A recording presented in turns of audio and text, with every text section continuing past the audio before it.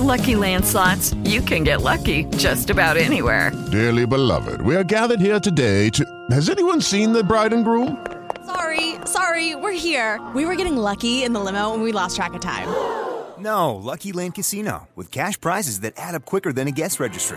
In that case, I pronounce you lucky. Play for free at LuckyLandSlots.com. Daily bonuses are waiting. No purchase necessary. Void where prohibited by law. 18+. Terms and conditions apply. See website for details. Blog Talk Radio.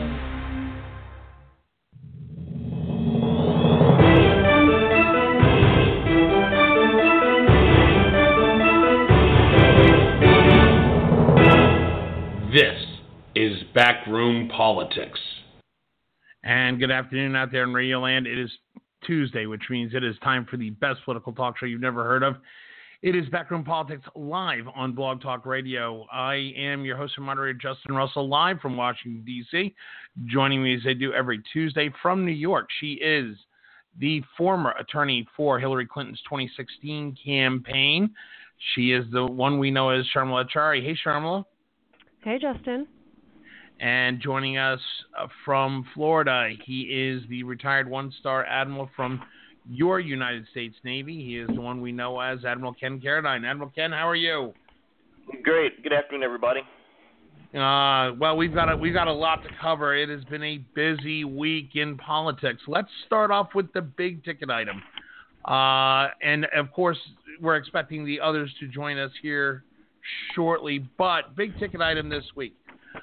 For those who don't know, the President of the United States, Donald Trump, has, in fact, nominated one Brett Kavanaugh, who currently serves on the bench in the U.S. Federal District Court of the District of Columbia. Judge Kavanaugh went before the full Senate Judiciary Committee for confirmation, and after the confirmation hearings kind of died down or closed, Senator Dianne Feinstein received a letter, the Democrat from California, with information about an accusation back on July 30th, well before the beginning of these hearings in the Judiciary Committee. However, after the committee hearings were suspended or closed, they then come to find out that this letter does exist, and it accuses Judge Kavanaugh of questionable behavior, we'll put it that way, sexual or not, that occurred over 35 years ago while Judge Kavanaugh was in high school. This has caused all kinds of consternation here in the nation's capital, both on Capitol Hill, inside the White House. Judicial scholars are pulling their hair out. This, in fact, is now a big deal. Sharmila, let me start with you. We talked last week about the judicial standing of Brett Kavanaugh. We've heard largely from everybody that would possibly come against him, but nobody really had anything too horrible to say. The Bar Association came in support of him. We've heard positive endorsements. We saw a wide-ranging who's who of Republican backers in the backbench during his hearing. The question is, this coming out now, does this reflect poorly on Kavanaugh, or does this reflect poorly on Democrats on judiciary? I think there's no reason it can't be both. Do they have to be mutually exclusive? They don't have to be mutually exclusive, right? Obviously, from a Republican perspective, the timing is quite suspect. If you look at it from the victim, she penned a letter in, I believe, June. So that was several months ago. And, that slowly made its way to first a representative from her district and then to Senator Feinstein, who's the senior senator from California, also a member of the Judiciary Committee. And, the reason that Senator Feinstein hadn't elevated it to the larger Judiciary Committee yet, and had done so sort of at the 11th hour prior to the vote is still a mystery. At the beginning, there was still a lot of questions about whether or not the senator wanted to advance the allegation, considering that the woman who is making this allegation had originally wanted to remain anonymous and then therefore, would not be available for cross-examination or, questioning from the Senate Judiciary Committee. Now that's changed as the woman has identified herself and penned an op-ed making her accusation public. So I think that there's still a lot of questions that Senator Feinstein needs to answer about the timing of this letter and this accusation. And I think that we will obviously get more answers on Monday when both Judge Kavanaugh and his accuser, Ms. Ford, are scheduled to testify in front of the Senate. And we're going to get to that here shortly. Joining us on the phone, as he does on every Tuesday, a little better late than never. He's the former Undersecretary of Commerce that served at last under 4 presidents. He is the longtime Senate staffer, longtime Washington insider, man we know as Alan Moore. Alan, let me go to you on this one.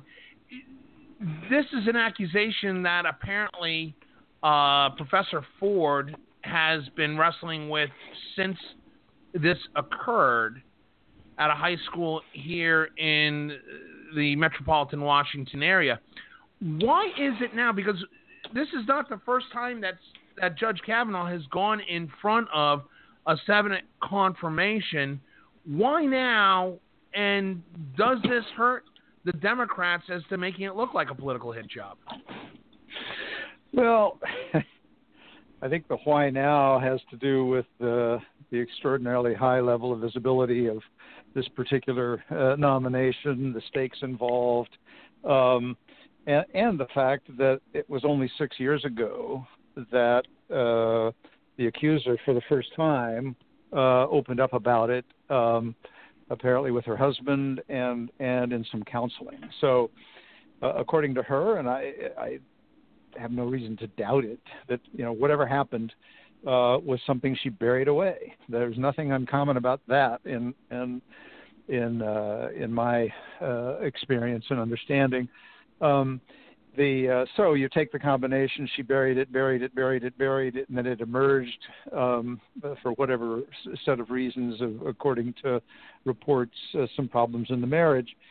And then you have this extraordinarily high visibility, the high stakes, the anger among Democrats about the process and how it's being rammed through, how Merrick Garland was treated, all the issues we're so familiar with. So if she believes, she believes this happened and felt now was the time to tell it. Her desire to maintain confidentiality is not surprising. She has some understanding of the stakes, the life-changing stakes that can occur for accusers.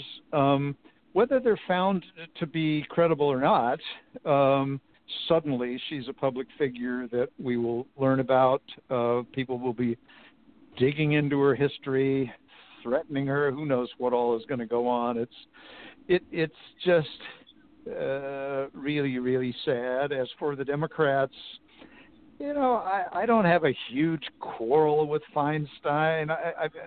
A quarrel, yes. I think she would have been wise to have shared this sooner with the chairman and with the full committee, with the FBI. But she was trying to honor the desire of this person to maintain confidentiality. But remember, the accuser wrote this in a letter to her congressman, so Anna Eshoo. She was well aware that by putting it in writing and sharing it with somebody outside of her control, that there was a chance it would be public. But she also kind of wanted it to be part of the discussion. So it's one of those things, you can't really have it both ways, and I think that's what Senator Feinstein might have lost track of, even as she was trying to respect the woman's desire for confidentiality. Right. Admiral Ken, does this put Senate Judiciary Republicans in an awkward spot? I mean, it's not like the Republican Party can't exactly alienate women any more than it possibly has. I'm sure they can.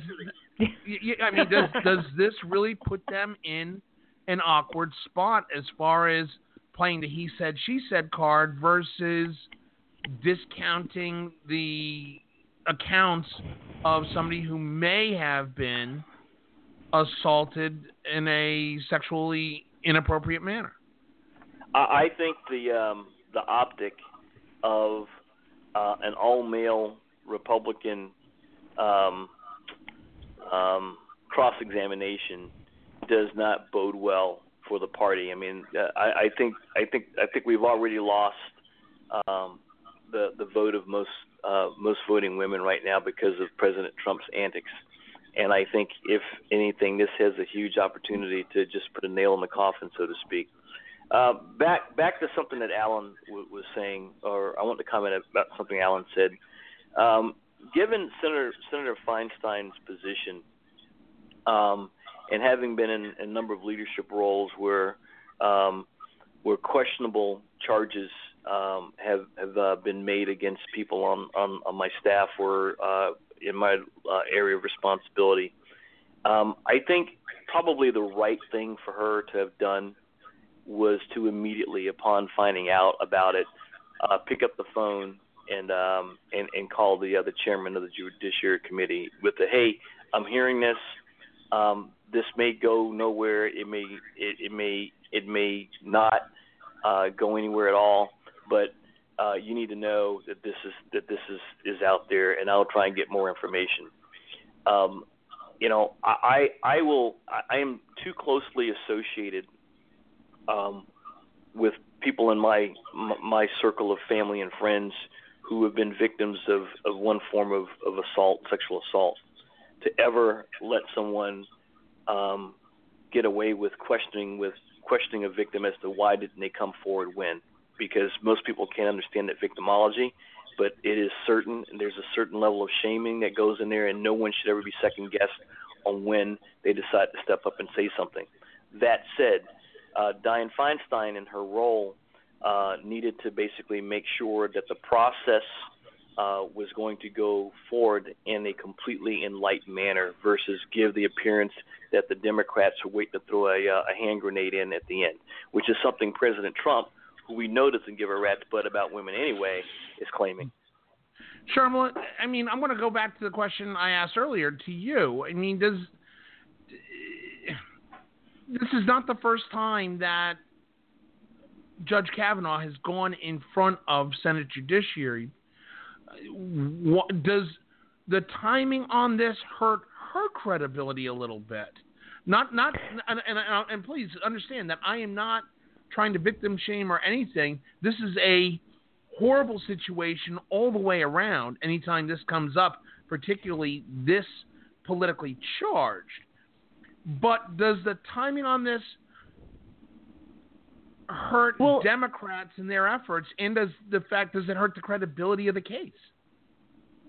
So, Justin, when you say this is not the first time he's gone up before the Senate Judiciary Committee, are you talking about his confirmation to be a circuit court judge? Yeah. Yes. I mean, Justin, I think that's a bit of a ridiculous question, considering the fact that the nominations of judges to the Federal Court of Appeals are not national news. They're not on the front page of CNN. Very few people, other than legal scholars and people who are deeply into judicial politics, follow those nominations. I don't think that it would be at all reasonable for a woman to, or anyone to be monitoring the whereabouts of someone she barely knew in high school, 35 years later, to see whether or not he was being nominated, for the federal bench and on the Senate Judiciary Committee and, going before the Senate Judiciary Committee. I think that the fact that Brett Kavanaugh's name was plastered all over the front page of every single major news organization when he was nominated to the Supreme Court is, I'm sure, the first time, Christine Blasey Ford saw his face and realized what he was doing with his life all these years now and thought, oh my God, I remember that guy. He's the guy that, supposedly tried to attack me in high school. And that's what prompted her to write this letter to her representative. I don't think that it's at all reasonable to think that she would have known about his nomination when he was nominated to the circuit court all those years ago. Alan Moore, should that be a valid argument to Republicans on Senate Judiciary? Well, so I have a slightly different take than Sharmila. I think my conclusion is pretty much the same. Only the difference is in what there have been reports that when she first started talking about it in 2012, that she did tell a couple of other people and said, this guy is a federal judge and people talk about him as a possibility for the Supreme Court. So, and remember, he was turned down in 2004, the first time he was nominated, and then it was a couple of years later that he got through. He had more visibility than most, and they were both from, fancy neighborhoods in Bethesda, Maryland. It's entirely possible that there was some awareness on her part, but that doesn't what he was up to, and then that he might be a possible candidate for the Supreme Court. But even so, that's not reason enough for her to come forward at that time. It's, as Sharmila did say, and as I tried to say in the beginning, Circuit Court of Appeals is really different than the Supreme Court in terms of level of understanding, visibility, and if she's just coming to grips with something that she believes happened to her a long time ago, I can see a step-by-step process, echoing sort of Ken's comment about people who are victims tend to keep quiet about it. They feel shameful. They wonder if they did something. They don't know what to do. And then as time passes, and the details may get a little foggy, and they've sort of figured out how to live with it. But at the same time, they're more comfortable with themselves as human beings. And then if they see high stakes, and if they start talking about it in the context of with a spouse and with a mental health professional, I don't have any problem with her silence before, her coming out now, just as a concept. It doesn't mean I believe her. I don't know if I believe her. I might believe her. I want to see her next Monday in the committee, and I want to see what she says. I want to see whether I find it credible for my own self, and then I want to see what Kavanaugh says. I feel sick for both of them because she obviously went through something that has been plaguing her, and it may well be something that Kavanaugh did to her. Right. And he has led, by all measure, a highly exemplary life. And I don't know whether he did this thing or not when he was, I'll mention drunken 17-year-old, which doesn't forgive it, but it gives it some context. And maybe he did, and maybe he didn't. He's going to say it never happened. He has already said that quite clearly a couple of times. So I think his position is pretty much locked down. Doesn't mean he won't get questioned. She's going to tell her story. She will get questioned, not by 11 male members of the committee. The committee is looking for a credible female to do the questioning on behalf of the majority. That doesn't mean that other members of the majority might not ask a question or two. Let me interject there. Obviously the Republicans don't have a lot of standing as far as, or the entire committee itself doesn't have a lot of standing as far as female inclusion on that committee. You have but maybe a few that are on judicial. If they do this, if they have a Susan Collins or a Lisa Murkowski take the chair or take point on questioning Dr. Ford, No, it won't be them, but go ahead. or any. Murkowski's already said. Murkowski's already said no. Yeah, no, they're not going to get. They're not doing that. They may get somebody like Kelly Ayotte, a former senator, well respected, or they may bring in. There may be a counsel on. But even if they get somebody else, Alan, I mean, just having a female run point on judiciary who's not a member of judiciary, does that not just give bad optics for the Republicans? It almost seems like you're overcompensating your misogyny. They're getting a token. Well, no, I'm not buying the misogyny comment, but it what it does is it may be better than having a free for all with 11 different guys, or even 2 or 3 different people. I think that the Republicans are going to spend some concentrated, focused attention on how to manage this process. And it's not going to be, okay, everybody, take turns. Let's beat her up because she must be lying. I think it's going to be somebody with a light hand, and whether it's a female like a former senator like Kelly Ayotte, a female staff lawyer, or just a member of the committee who is the designated questioner, who the Republicans as a committee believe to be the best questioner under these unfortunate circumstances. Sharmila, let me get your point of view on this. Does having an outside female come in and serve as the questioner, the inquisitor, does that not just send back optics to not only the committee but to Republicans on the committee? I'm not sure I understand your question. In what way would that send bad optics to the committee? It like I said, and Alan discounted it, and it may be just a straw man, but it almost seems like Senate Judiciary is saying they're overcompensating for their misogyny.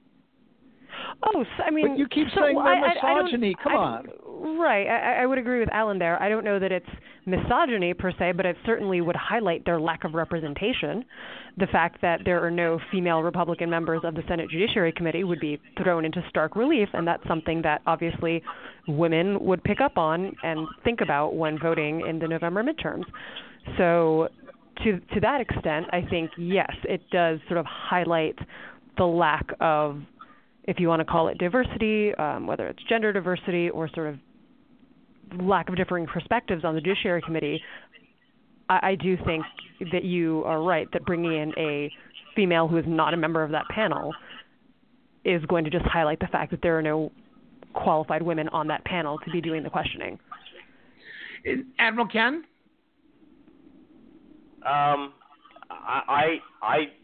hate to say this, but I think it smacks of tokenism. I think that if there's a woman that falls into the category of the type that Alan has described, that would step up and do that, I think that it would only exacerbate an already difficult situation. I think I think as bad as the optics are of an all-male Inquisition panel is, I think that would make it even worse. Just tossing gas on the fire. And I think there's not one women's group that will not make hay of that, because to your point, Justin, they'll talk about the lack of female representation.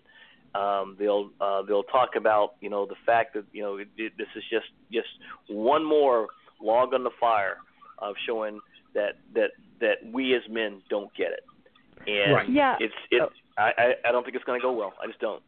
I think Alan makes. I think Ken makes. Sharmila first. Hold on, Sharmila first, then Alan Moore. Yeah. Sharmila, go ahead. Sure. Well, I think Ken makes a really good point, because I think that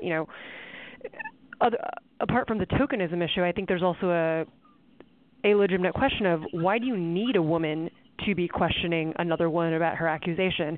Doesn't that sort of subliminally send a message that men are not capable or not able to empathize and talk in a nuanced way about sexual assault? That seems also to be a bit of a ridiculous message for the party to be sending, and something that they certainly don't want to send. It shouldn't be the case that only a woman can talk to another woman and question another woman about her experience with sexual assault. That should Moore. also not be a message the party should be wanting to send. Alan Moore. So I agree with both Ken and Sharmila here. It's not that I think they should find a woman. What I was saying is they are apparently considering that option. There aren't any very good options. It won't be Murkowski or Collins. I did say that. There was some discussion that it might be Kelly Ayotte, but I agree with them that if you go that road, it raises these other questions. I think the committee is struggling and wrestling with this very question. Do we need a woman? How does that look? Who would we get? How would that look? How do we manage our own selves? Let's say they decide, no, it's not worth the risk. Who on the committee do we think would be the best questioners? What I do not expect is a free-for-all on the Republican side of asking questions of this witness. I think they will probably defer to 1, 2, or 3 people to do the questioning, and the others will say that all my questions have been asked. And that takes a kind of discipline that these guys don't normally have, but we have very high stakes in this case. And nor do we know what the Democrats are going to do, because they also don't want to overplay their hand here. And so there's a lot of strategizing and thinking that needs to go into this process over the next couple of days. I'm not predicting what they will do, other than I predict that it won't be Murkowski or Collins, and I predict that they won't have a free-for-all among the Republicans where 11 different people take turns asking questions and possibly going down wrong directions. Those are my predictions. Right. Sharmila, let me ask this, because I've talked to some folks in the Senate that say that there's other concerns about Kavanaugh. One being the Miranda emails, that there's some concern that, in fact, Judge Kavanaugh may have perjured himself or not have been as forthcoming during his testimony, during his hearing, that is now coming to new light. Is that something that Judge Kavanaugh and the White House should be concerned about?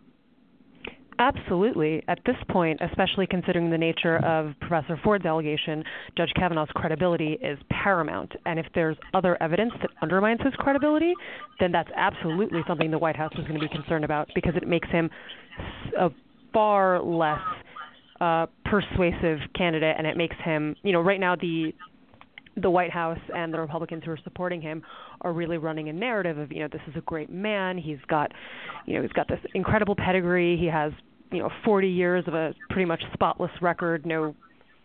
And, he's suddenly being unfairly and partisanly targeted by this one woman with an axe to grind. I'm not saying that every Republican is saying that. I'm just saying that that's sort of the behind-the-scenes party line that's being advanced. And, it's even the president came out today and said, he's a great man and it's so unfair. He doesn't deserve this type of treatment. And so for a piece of evidence to come out that would sort of crack that facade and further cast doubt on his truthfulness, that's going to be, if that does become public, that's going to be incredibly harmful to his case. And I think that that's even going to turn a lot of public opinion against him. Admiral Ken, I've heard from some on the Hill that said, look, it did happen. You're a drunk 17-year-old. You're technically a minor. Would it have been better for Judge Kavanaugh, even if it didn't happen in the account that Professor Ford sets, for him to just say, look, I don't have any recollection of this. I do not remember anything happening that way. If I made her feel uncomfortable, then I apologize wholeheartedly. Would that have been a better response to this, or is the denial the way to go here? You know what? Here's the deal. I may be cast as being completely naive, but I like being this way. Just tell the truth. If you honestly think that you believe that you're innocent, yeah, you know what? I didn't do this. And if you did it, I've got a really good friend who runs a cigar shop in Dallas, Texas. He's from Jordan.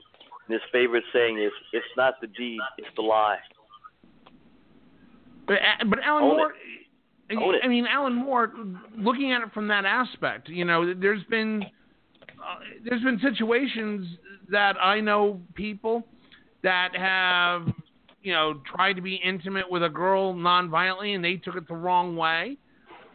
It's not condonable, but it's not exactly being played out as it is in the media today as a sexual assault. Is it better for Judge Kavanaugh to say, look, I just don't remember that happening that way? It's too late, Justin. It's too late. Is it? That was a question that was relevant a few days ago when the accusation emerged and then the identity of the accuser came out. In that instant, he knew something, and he either went with his understanding and knowledge and memory, as Ken says.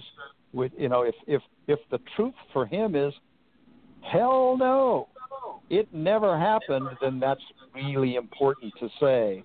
If there's any little piece of doubt in his mind, then he has to reflect on whether there is a way to say, oh my God, there were a few occasions where I got drunk. I have no recollection of this. It horrifies me that I might have done this, and oh my God, but I don't remember. That would be a potentially plausible answer that might or might not have saved him if he goes down, but it's too late. He said it didn't happen. Not then, not ever, over and out. And that's his position. And as Susan Collins said, if it turns out that he was lying, then game over. So he's, it's an interesting question.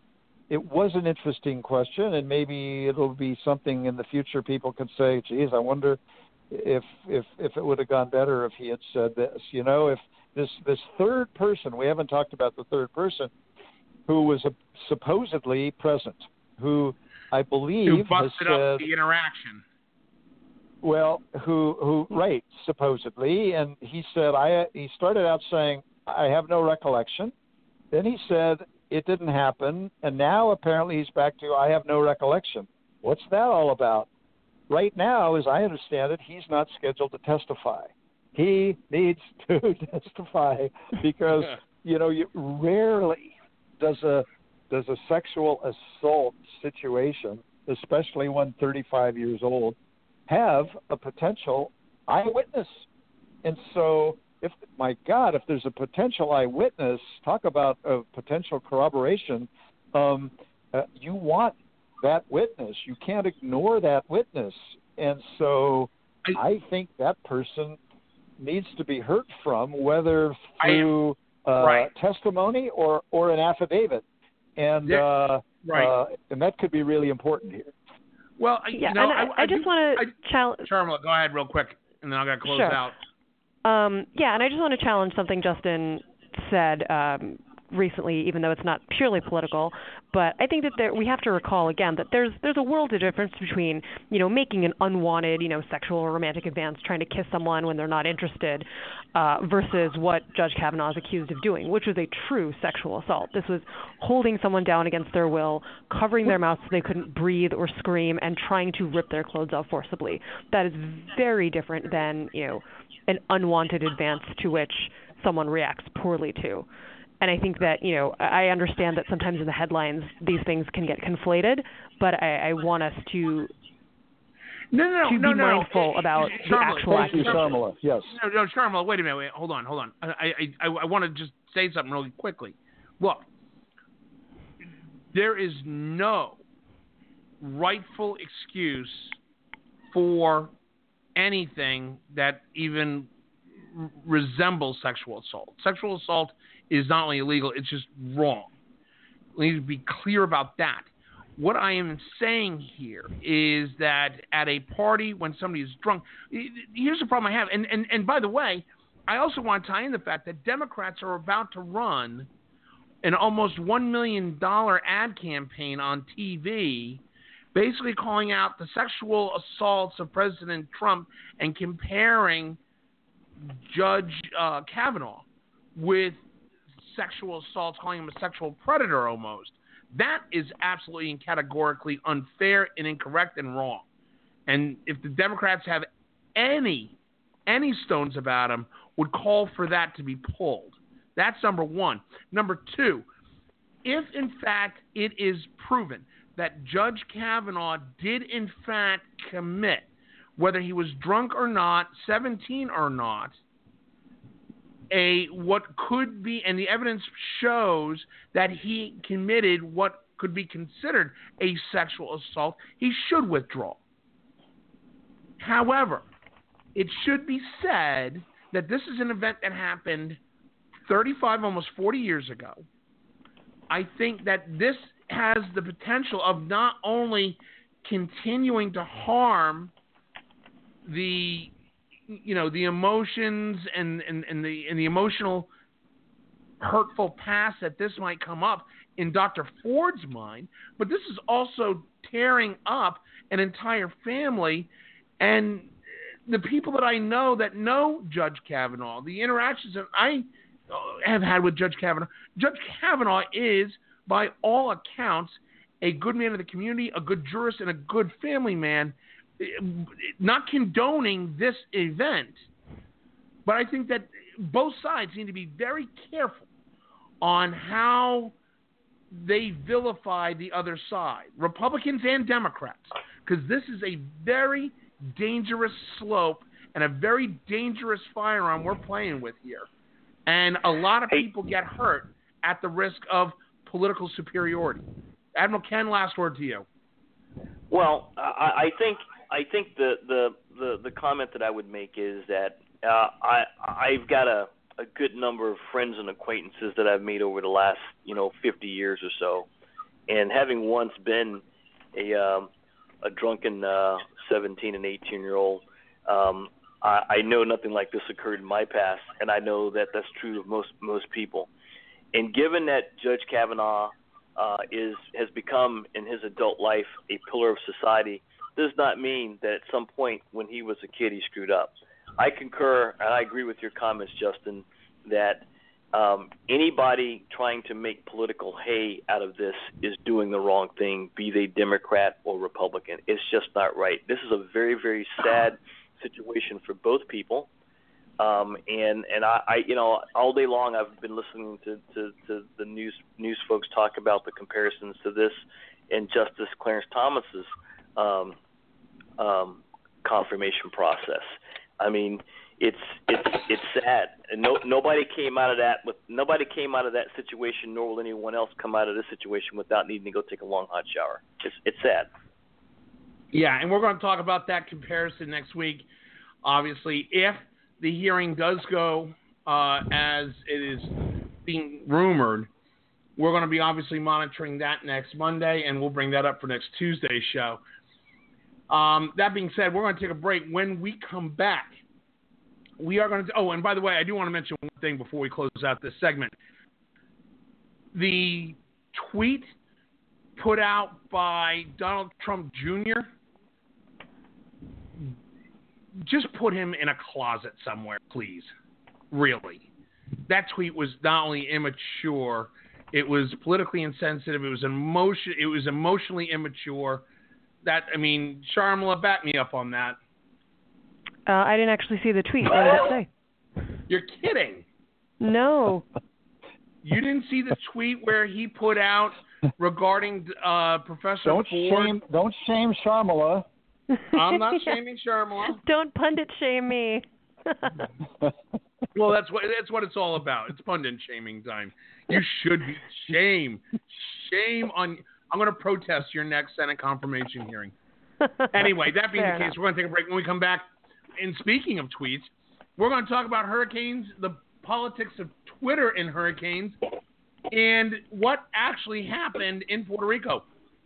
This is Backroom Politics, the best political talk show you never heard of, live from Washington, D.C. We'll be back in 2 minutes. Stay with us.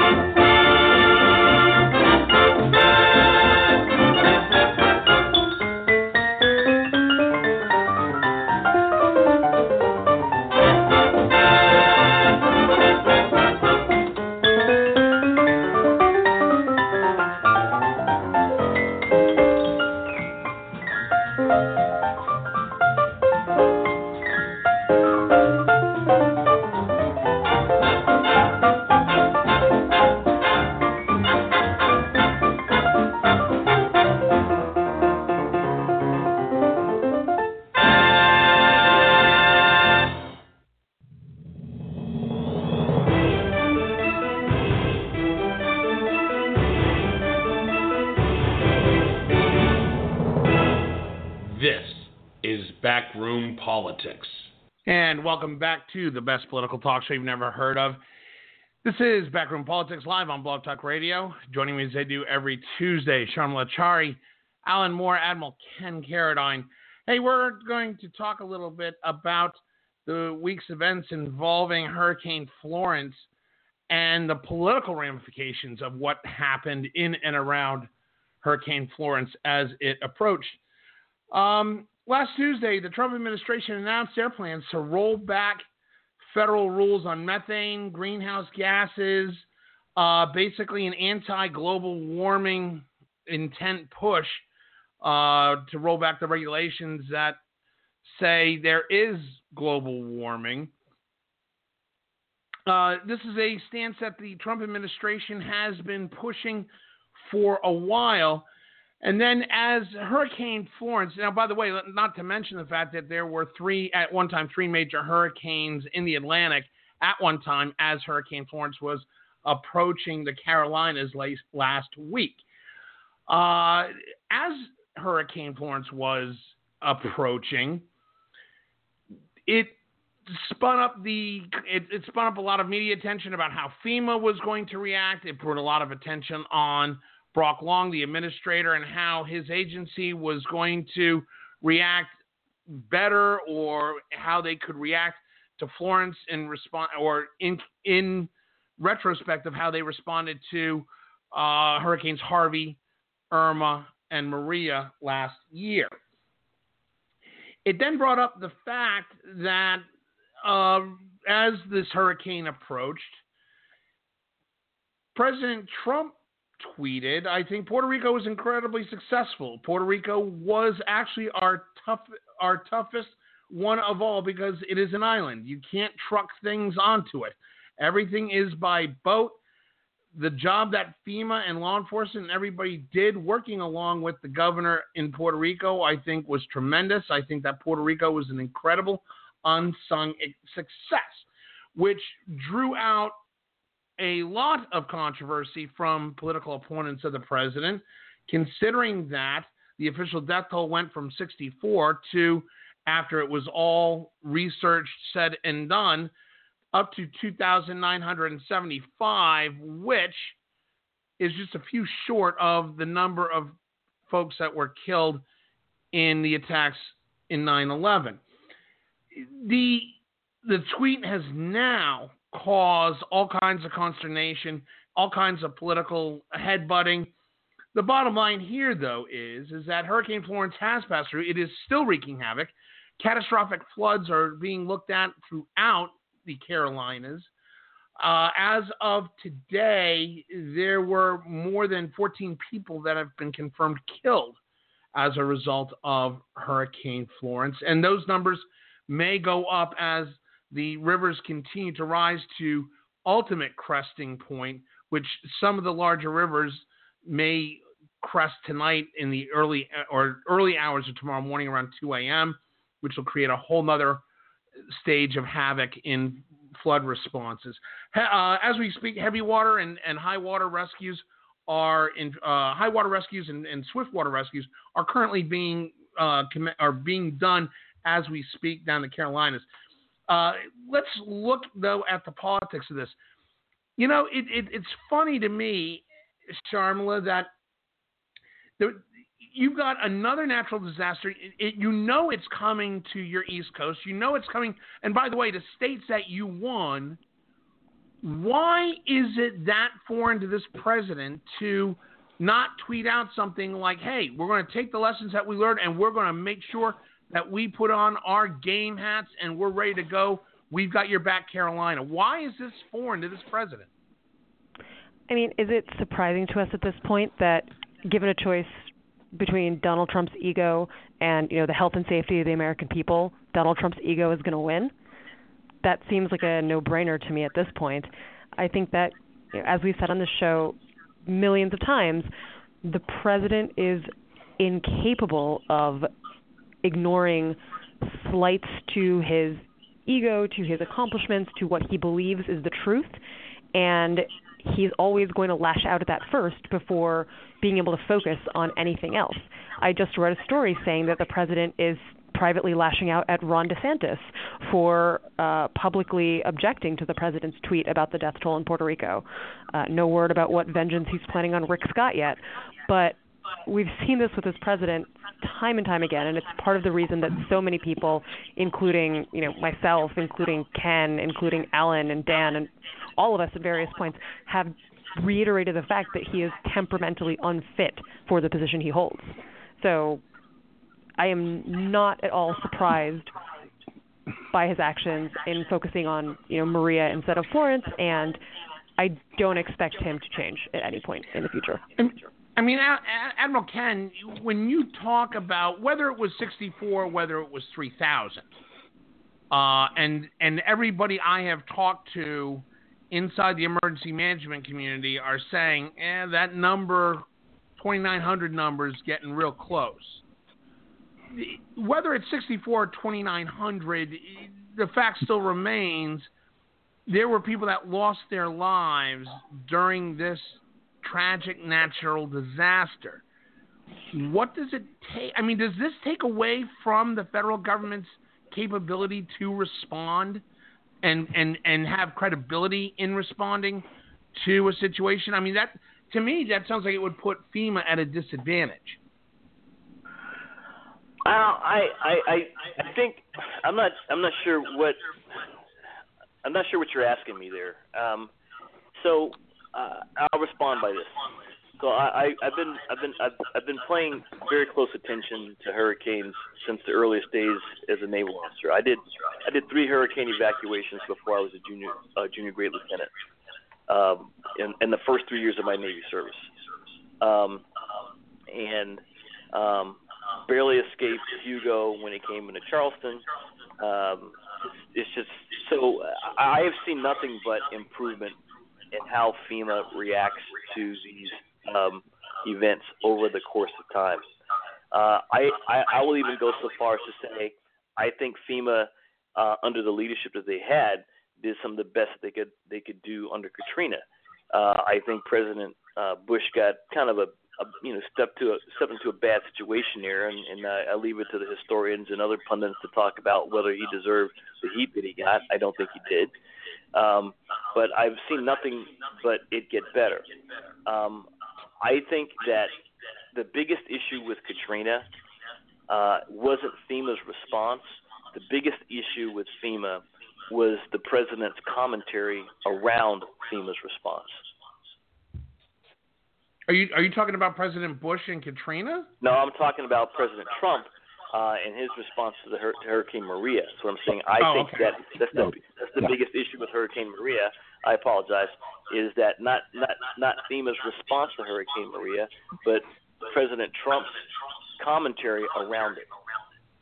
But Sharmila, when you've got an already overtaxed agency like FEMA, I mean, these people are still trying to catch their breath from last year's hurricane season with Maria, Irma, and with Maria Irma and Harvey. Matthew. Oh, Harvey. And Matthew from 2 years ago. Let's not forget that we're still dealing with Matthew, and we're still dealing with stuff from Sandy from 5 years ago. That is true. This is a really strung out agency right now. Does this type of politicalization of what's happening in Puerto Rico help them, or does that hurt their ability to? I mean, if it were me, I would be like, it's hurtful. I think that in the immediate, I think that the majority of the workers at FEMA are professionals who understand that they need to shake this stuff off on a day-to-day basis in order to help people in need. I think, in the immediate response to Hurricane Florence, I highly doubt any of those first responders and any of those FEMA workers were thinking about the president's tweets, right? They had much more important things to do. So I think that obviously it always undermines the credibility of a federal organization if the president of the United States is on record disputing facts that agency has put out. This is no different. So I think that because of the nature of FEMA's work, I don't think that their mission will be compromised too much. And I think, if anything, this almost, in a paradoxical way, the fact that FEMA commissioned this independent study and the president is disputing it almost gives the study more credibility. Because Donald Trump is a pathological liar and someone who can't stand the idea of his version of the truth not being the truth. And so I think that, in a weird way, if what FEMA says and what the president says are different, I think that to a lot of people that will give the FEMA account more truthfulness and more credibility. Alan Moore? Yeah, so this episode is not a problem for FEMA. In fact, he's giving them more credit in terms of death toll than the facts support. What it reflects, though, is how this man's brain works, and that is frightening because somewhere early on, he's down in Puerto Rico, bless his heart for going, and he gets a report that there's somewhere between, it was like 8 and 18, 6 and 18 people who had died as of that point. He locks that fact into his brain and rides that fact into the future, dredges it up at a totally inappropriate time, at a time when the death toll for Maria was not relevant in talking about Florence. Had no bearing, totally irrelevant. He could simply, all he had to say was, we have great confidence in the FEMA people. That they respond to tragedy better than they ever have. End of story. But no, he dredges up a fact that somehow his brain is incapable of adjusting in the face of new information. He goes back to the first fact, and I don't know if the right number is 2,900, 4,500, 2,000. It's a whole hell of a lot bigger than 18 or 60. But he can't process that. That, my friends, I mean, he lies, no question. I don't think he knew this was a lie. It was so stupid, so incredibly, demonstrably stupid and wrong that even he, I don't think, would do it intentionally. But once he does it, then he he refuses to back down. He said, I misspoke. And by bringing up Maria, not only does he look stupid again and maybe look like a liar again, but we also have to see the visuals of his visit to Puerto Rico, where he's lobbing rolls of paper towels as if he's shooting baskets. It's one of the more embarrassing visuals.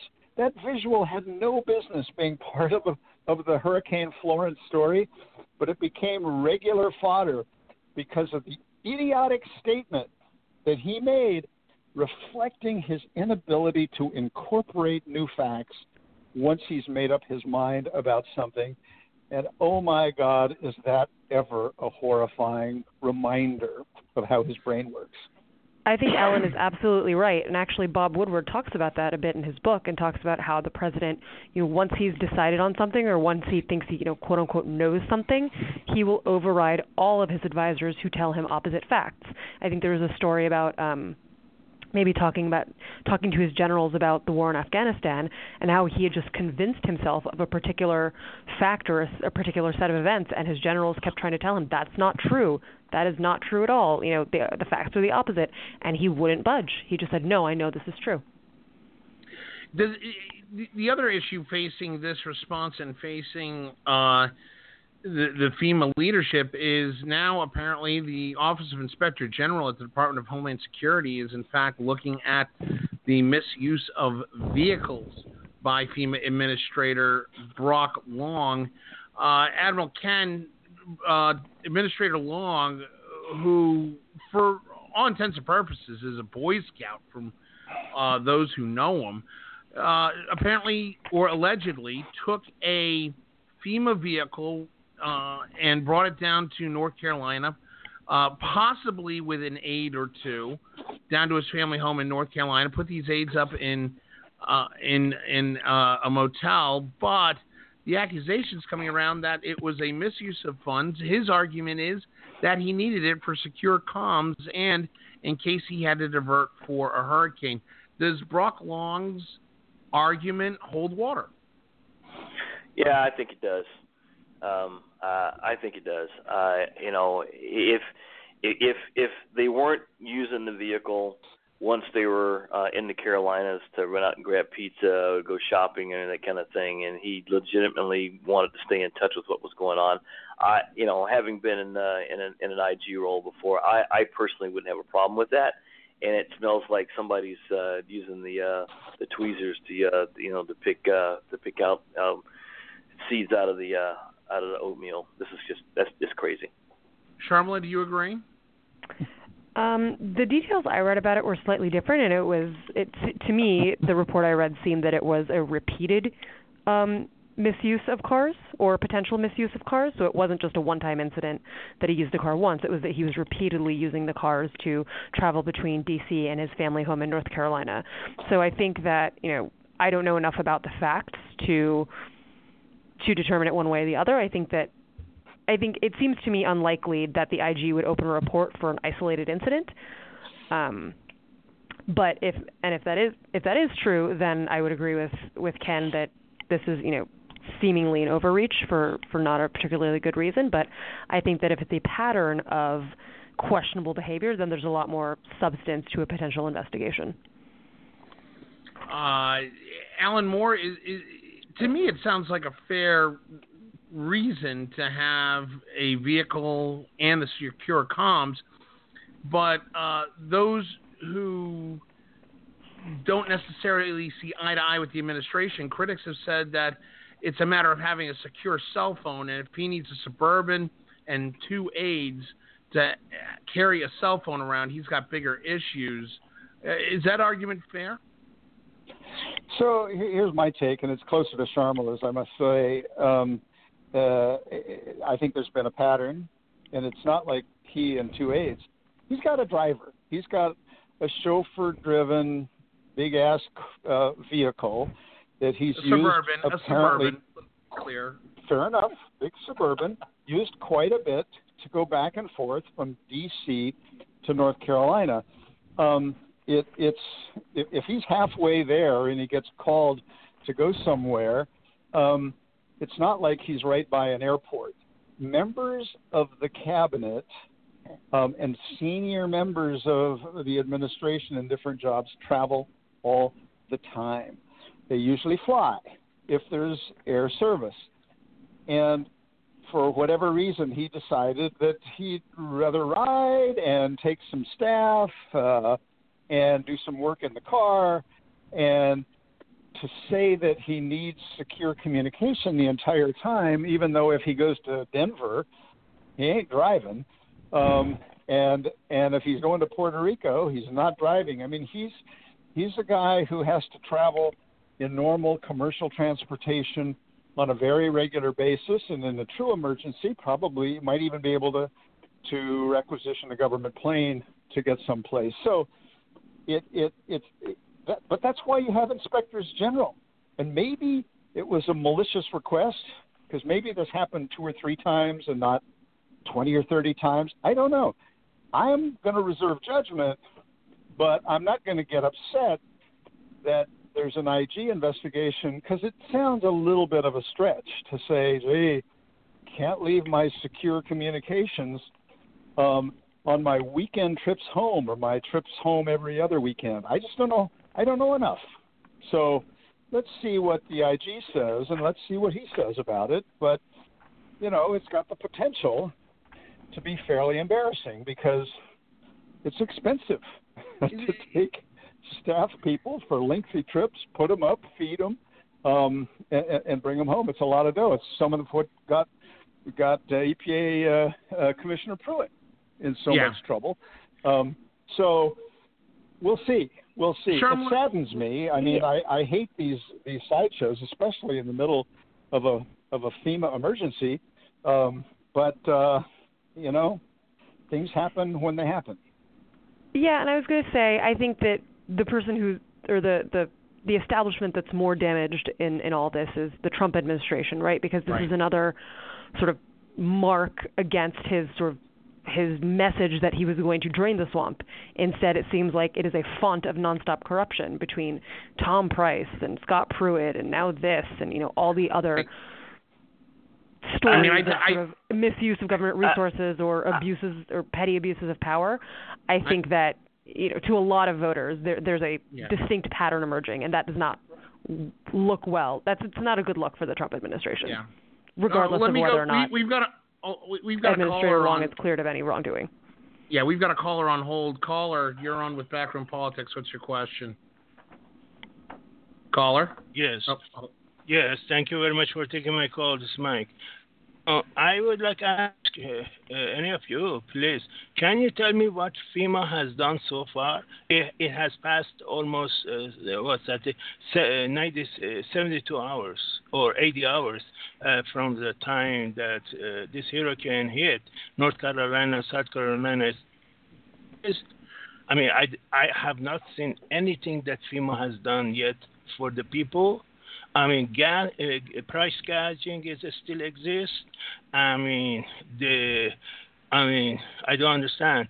They should drop the food down or bring it down to them. They pick up the food and that's it. They are not doing anything. It's a second Katrina, and shame on the Trump. Go ahead, please. Well, I can tell you for personal experience, as somebody who has worked with FEMA, who is somebody who has worked closely in emergency management, I can tell you exactly what they're doing.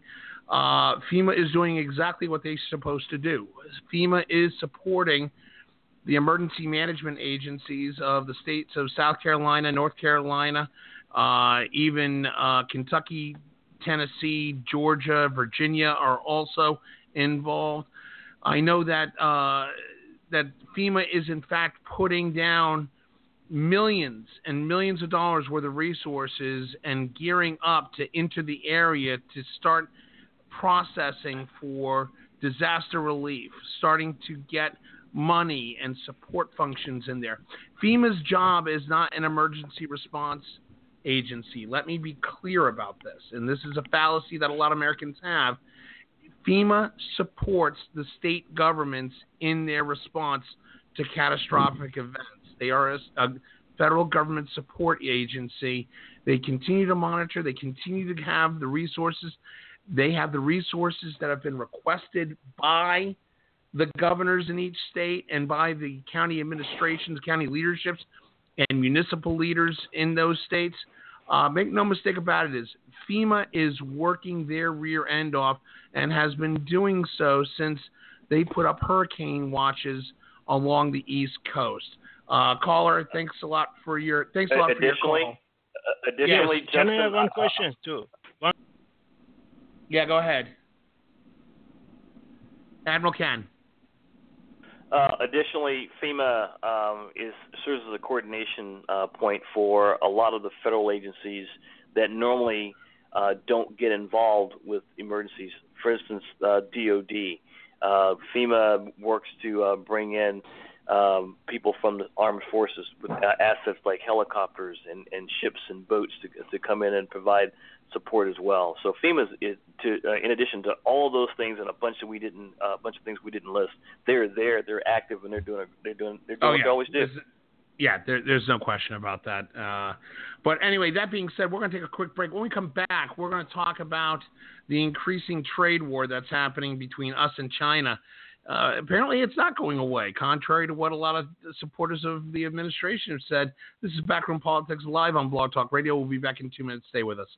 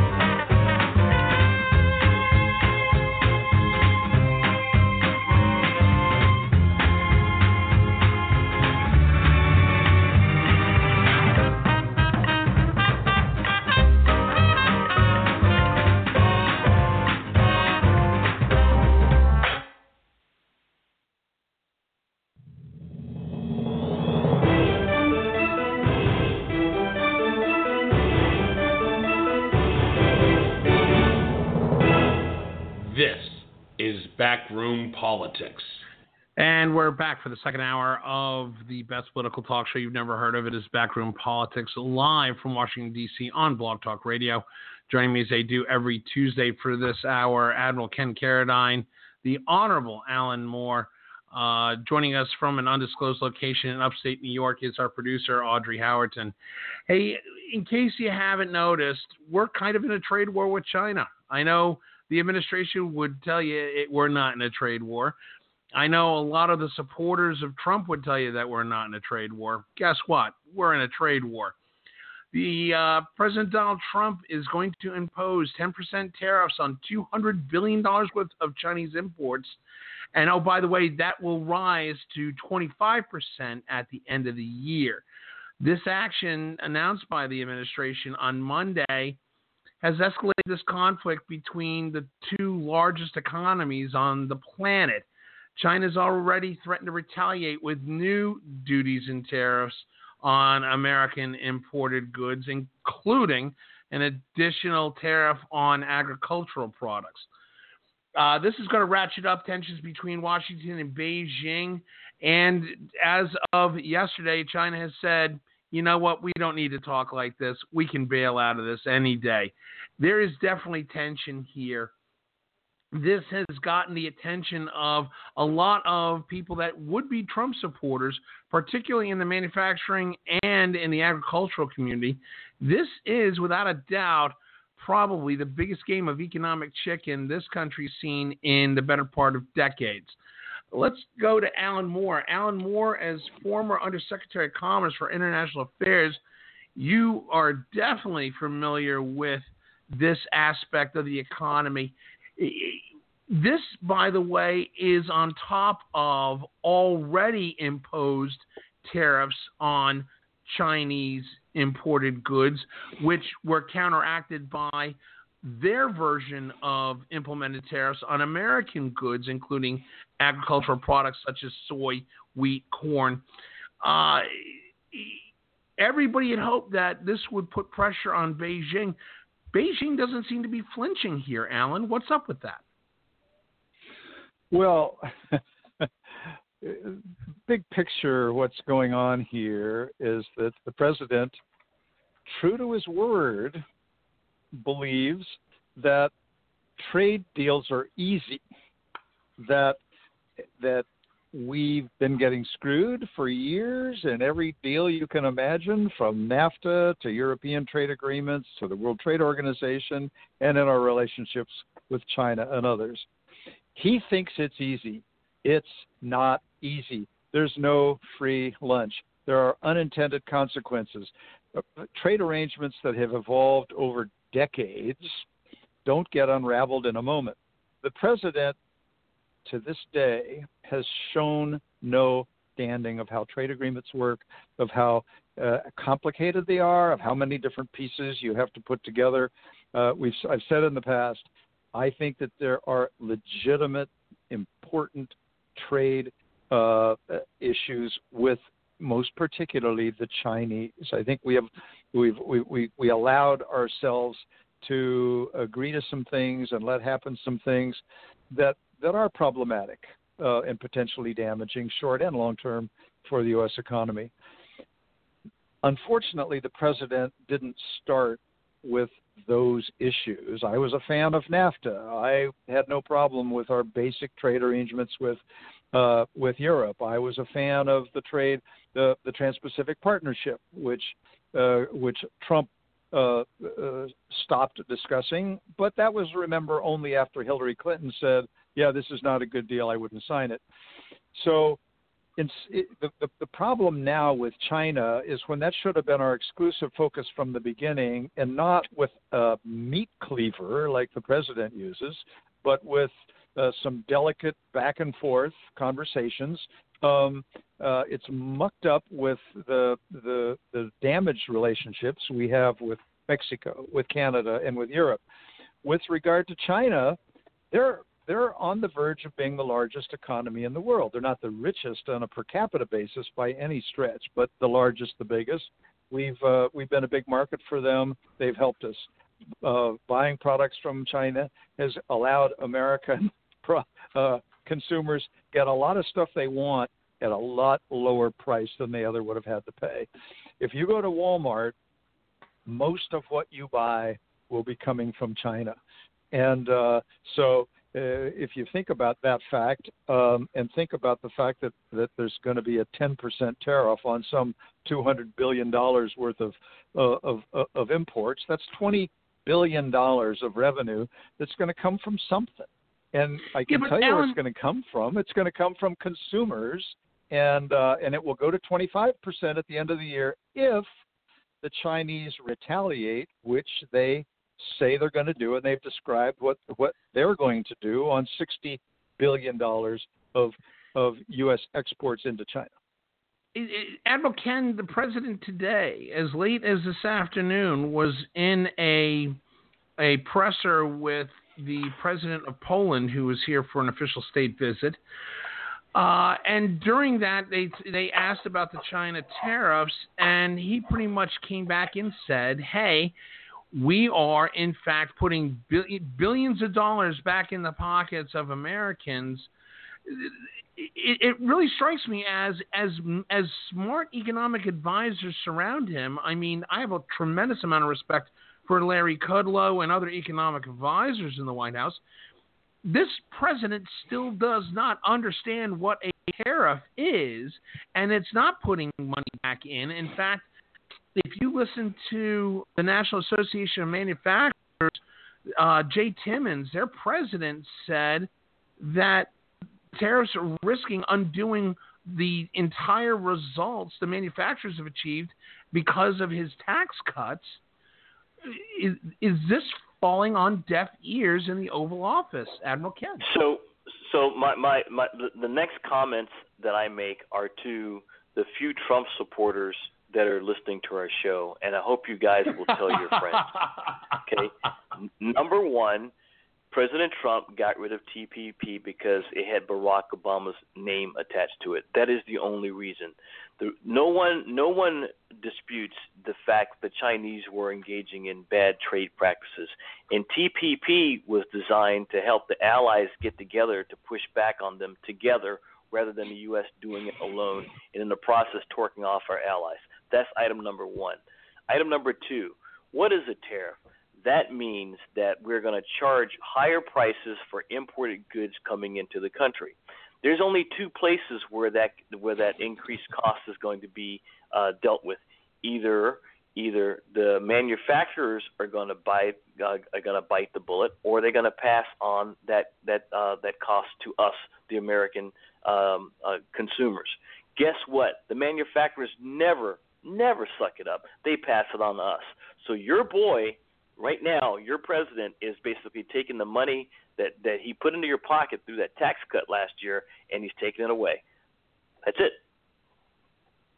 Okay. Alan Moore, regarding the National Association of Manufacturers, is Trump just not hearing the advice of those who were the biggest supporters of his tax cut and his economic advisors, saying, look, if this does take away the benefits and all the results that have happened as a result of his tax cuts in 1 year, going into midterms and going into 2019 does not help his cause for keeping Republicans in power.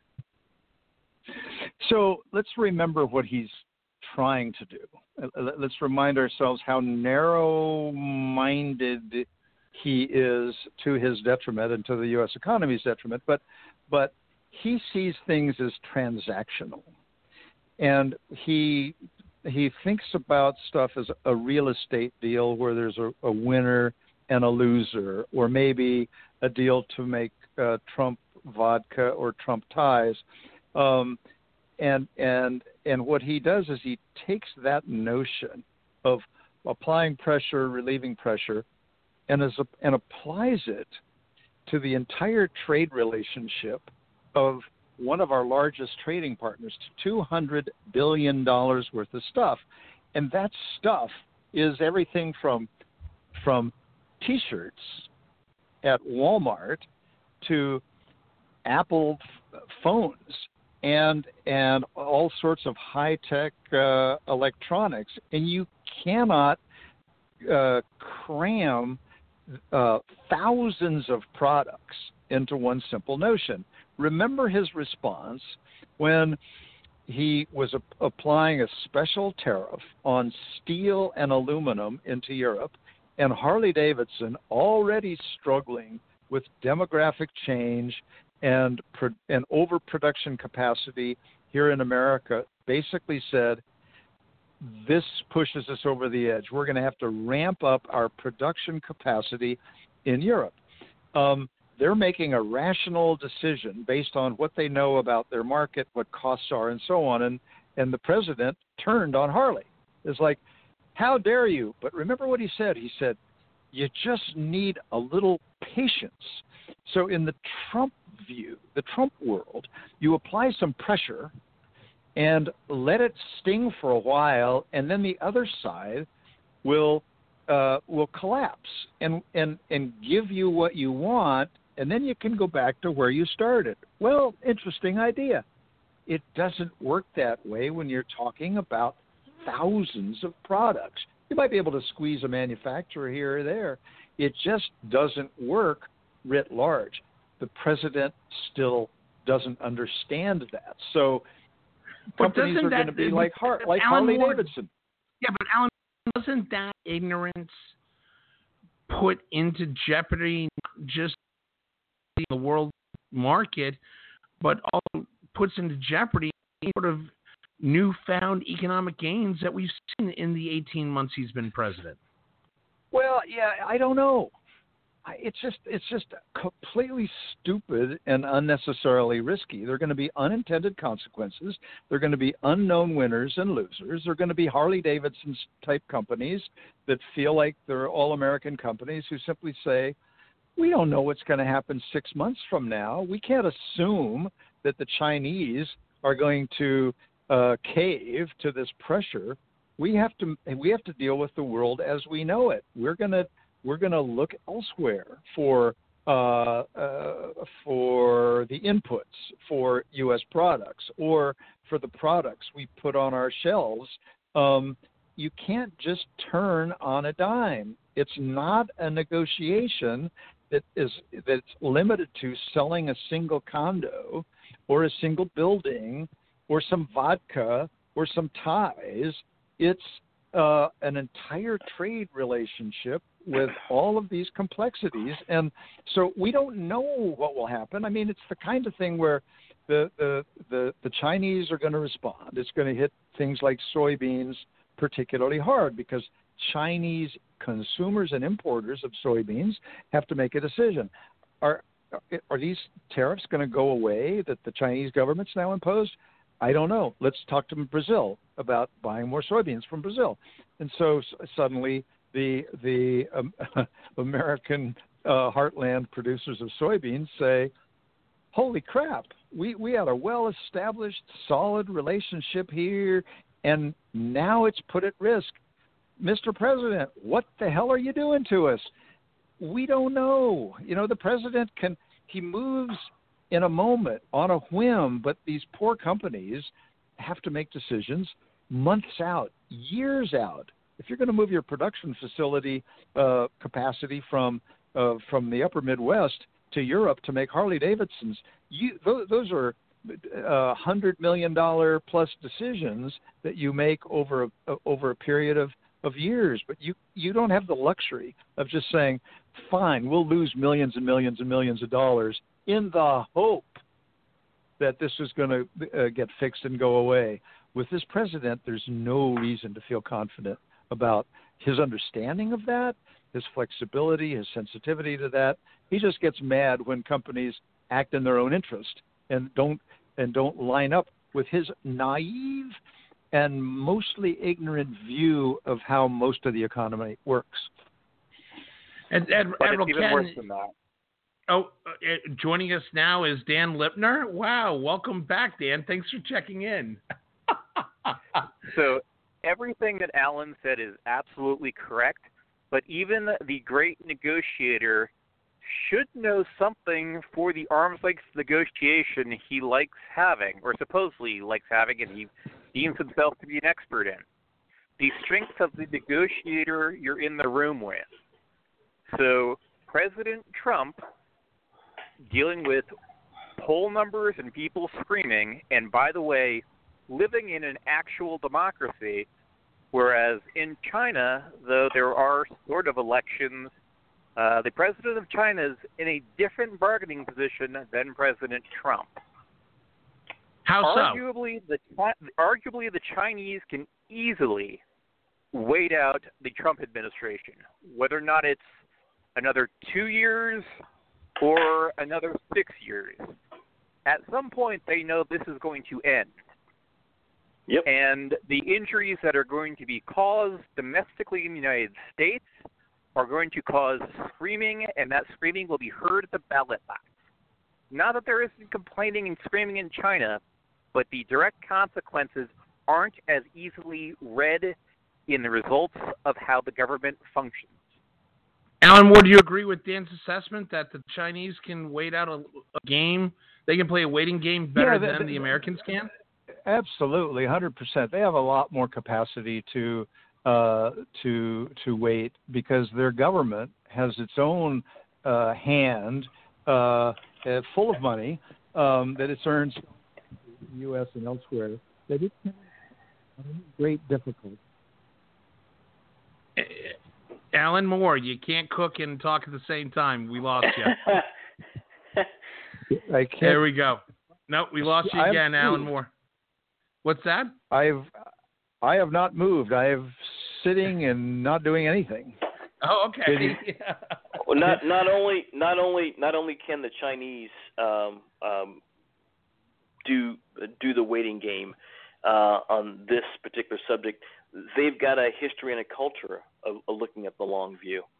I mean, one of the biggest complaints that their military officers like to cite about Americans is that we have this idea of immediacy. We expect things to happen right now versus right now for them.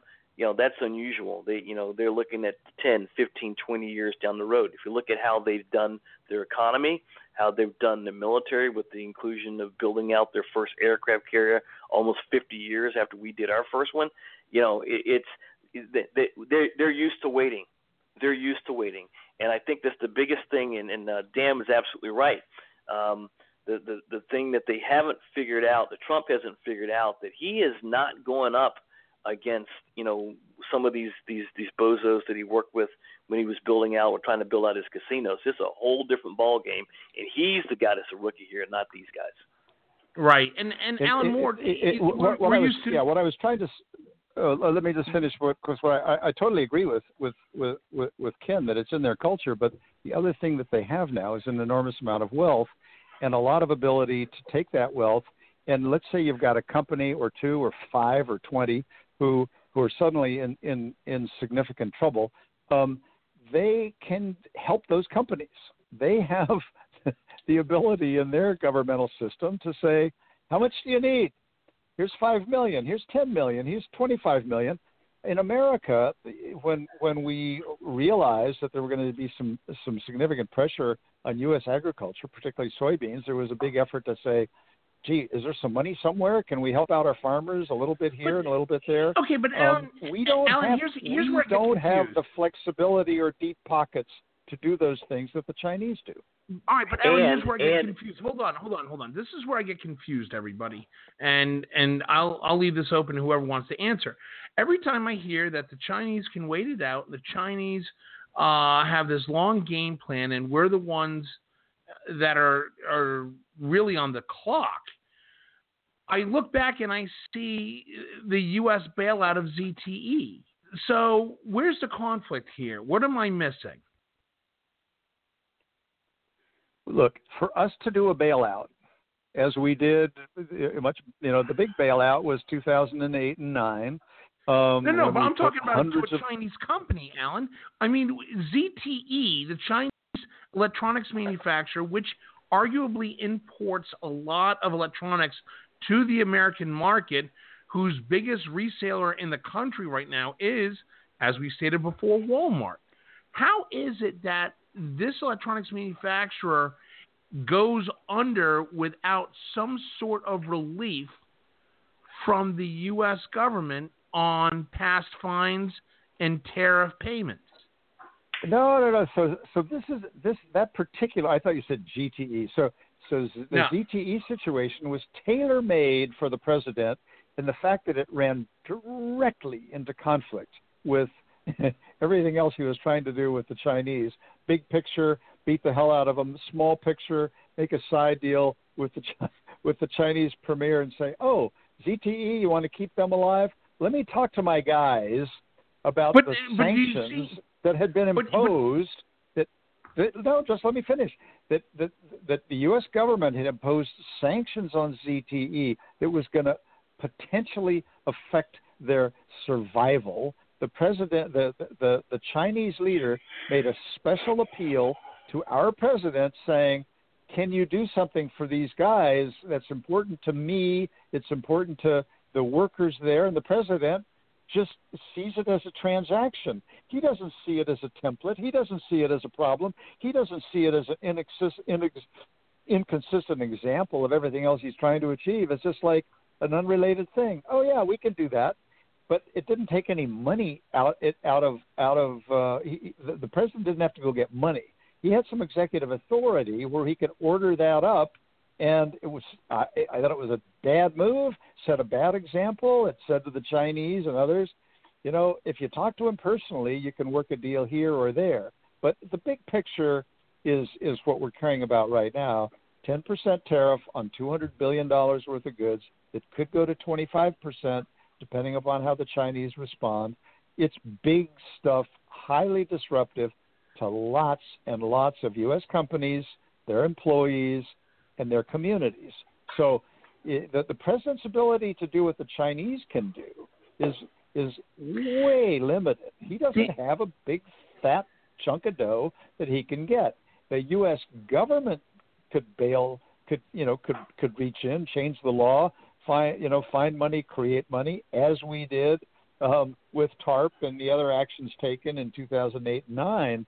But you need an emergency to get the Bob Woodward book, the Congress to respond. If you believe the Bob Woodward book, apparently Trump just has to go next door and ask Secretary Mnuchin to just print up more money. We got this. Dan Lipner, hearing what Alan was saying, and then the fact that we can see China play a long game, this is a risky political play for the president, considering that his numbers, as of Real Clear Politics, are hovering around somewhere between 38 and 40%. That gives him base +1, base +0 as far as going into midterms. That's not powerful numbers for a White House that really wants to tout its economic prowess. Well, I think that 38% is way high compared to other poll numbers that are also out there.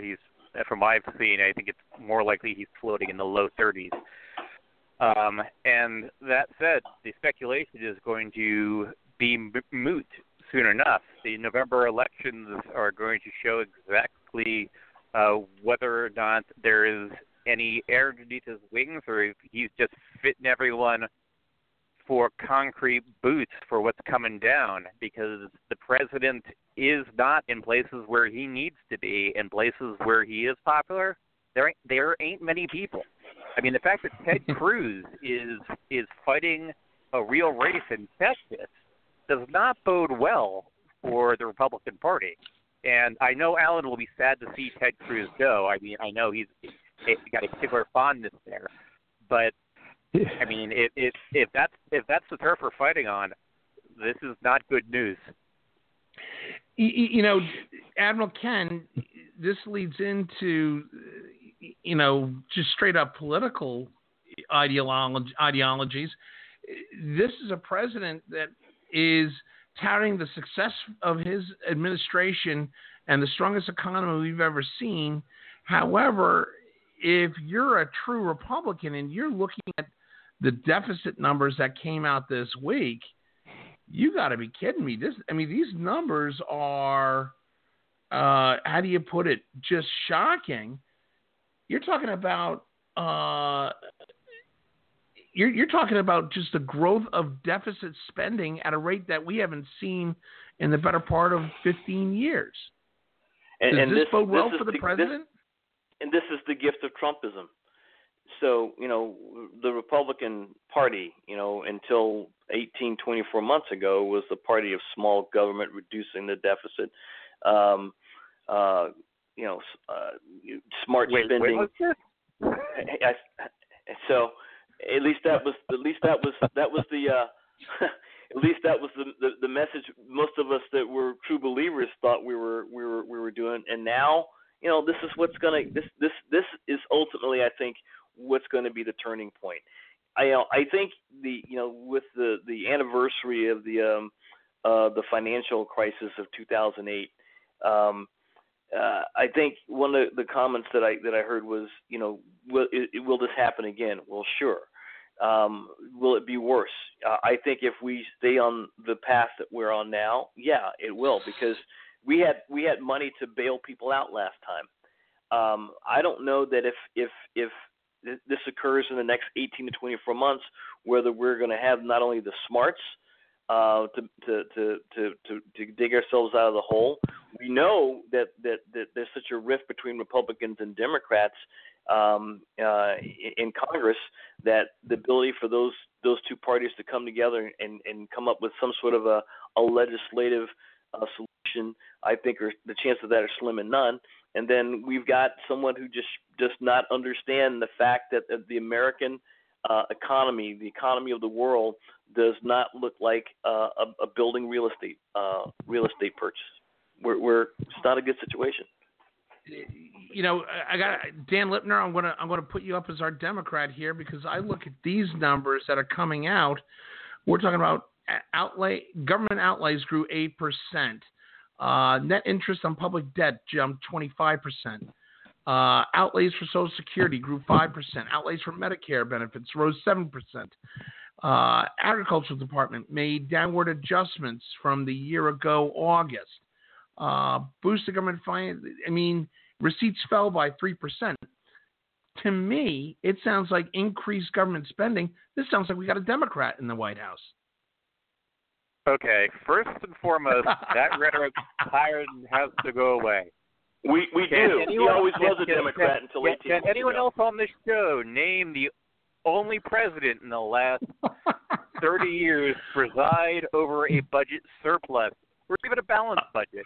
Oh, Dan, I don't want to go into this. Come on, I was just playing. Come on. No, but that matters because the popular rhetoric is not supported by any evidence.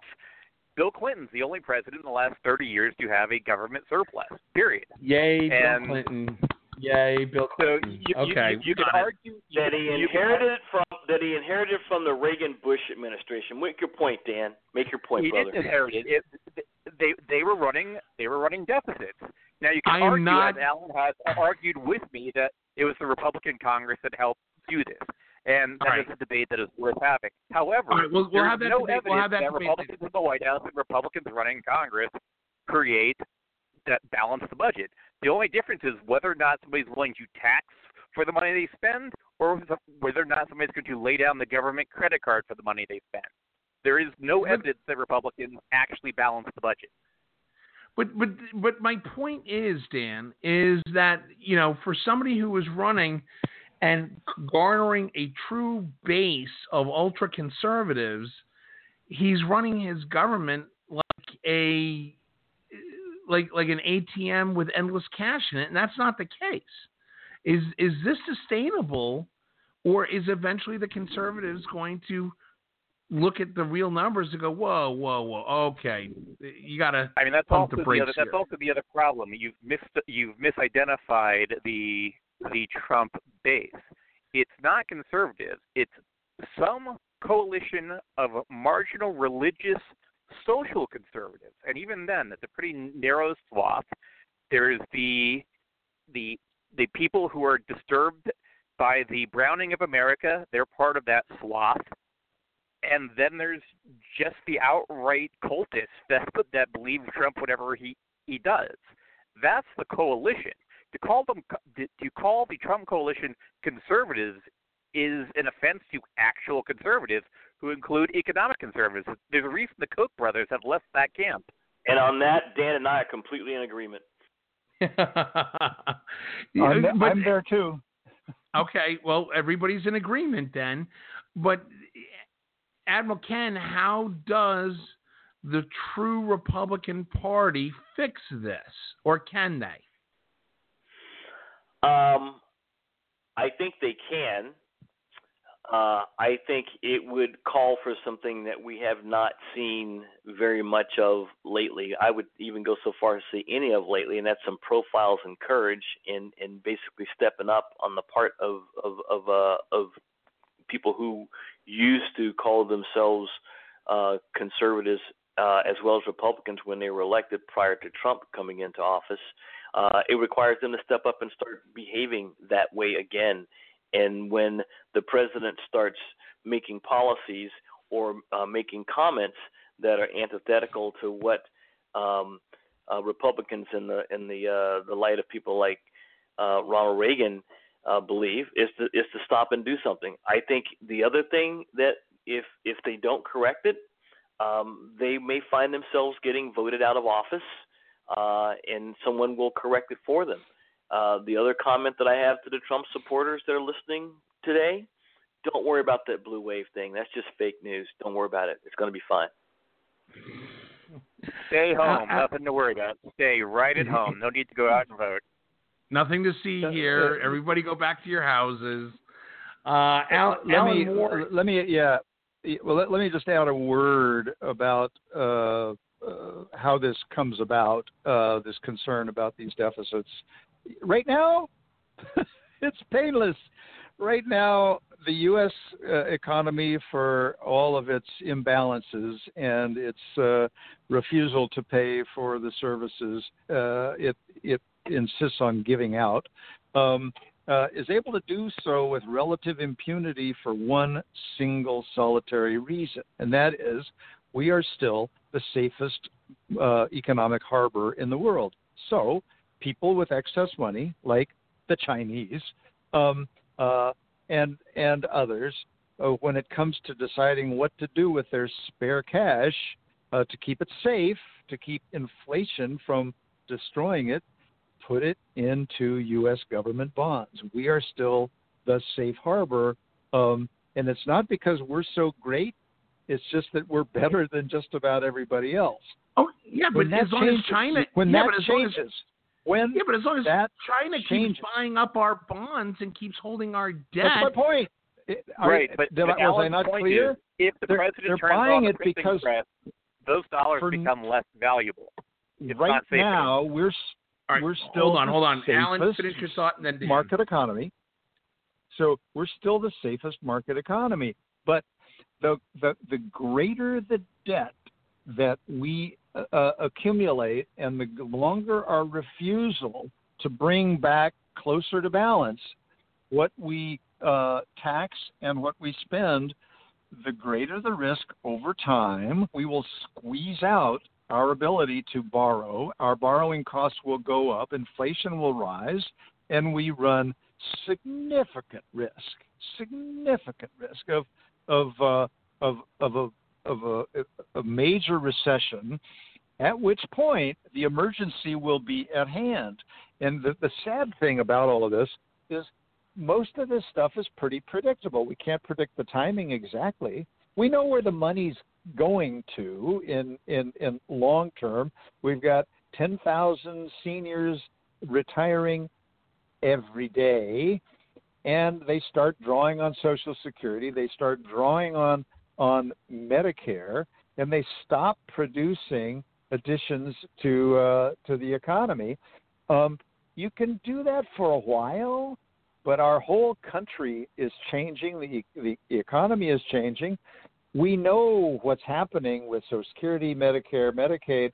We refuse to do anything about it because the politics is too challenging. And we have a president who during the campaign said, Social Security and Medicare, I'm not touching it. He took them off the table and simply said, yep, but we're going to balance that budget. And now we have, in a very, very strong economy, a deficit approaching annual deficit approaching $1 trillion. But here's the thing: sustainable. And here's the other problem that we've got right now that nobody's talking about. And Dan Lipner, I don't think anybody realizes that we run out of money in 13 days. And we've heard nothing that gives us the indication that we're not heading for a government shutdown at the end of the month. Are we, in fact, looking down the barrel of another government shutdown? And God knows that doesn't do the Republicans any favors, as we've proven in the past. Well, I believe this president has sort of threatened that if he doesn't get more money for his wall, he's going to shut the government down anyway. Good luck with that. Yeah, and if he wants to be really crazy, and not to put anything past him, traditionally when there are government shutdowns, they still make sure that things like Social Security checks and Medicare are still doing what they need to do. But there's nothing that says this president couldn't hold everything up and say the government is doing nothing until I get what I want. That he'll stand there until the entire world stands still. We'll see. It's plenty to be worried about, and especially this president who feels like changing the topic anytime he's in trouble, and he's got a lot of things in trouble, so he just might do it. There's no ifs, ands, or buts about it. It's kind of scary. Admiral Ken, how do we, when we look at the president's comments talking about the government shutdown possibility, the president said on Friday, quote, "There are a lot of politicians that I like and respect and are with me all the way that would rather not do it because they have races. They're doing well, they're up. The way they look at it might be good, might be bad." Does that give you a warm and fuzzy if you're running in a tight race, like let's say in a House or a district, or in a House district or a Senate race that could be like marginally close? Does that give you any help? The fact that you might be going into a midterm with a government shutdown hanging over your head? No, it doesn't. And I try to, I guess, create some level of empathy for some of these Republicans that are running for re-election, but it's really difficult for me to do so these days, especially with those who just for whatever reason lack a spine, pick another reason that refuse to basically step up and call the president out when he's doing something outright wrong. The thing though that I find interesting is one, government shutdowns have not gone well for the Republican Party at any time that they've occurred, and near as I can tell in the last 10 years. It's just not something that we can put on our list of things that we should be proud of.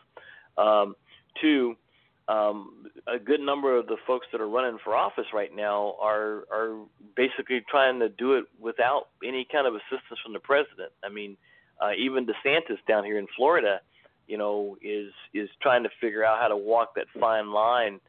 You mentioned the Puerto Rico comments, earlier in the show. Try to walk that fine line of saying, "Yeah, I'm with the president," but at the same time, he realizes that nationally, the president's not a big vote drawer like he was 18, 24 months ago.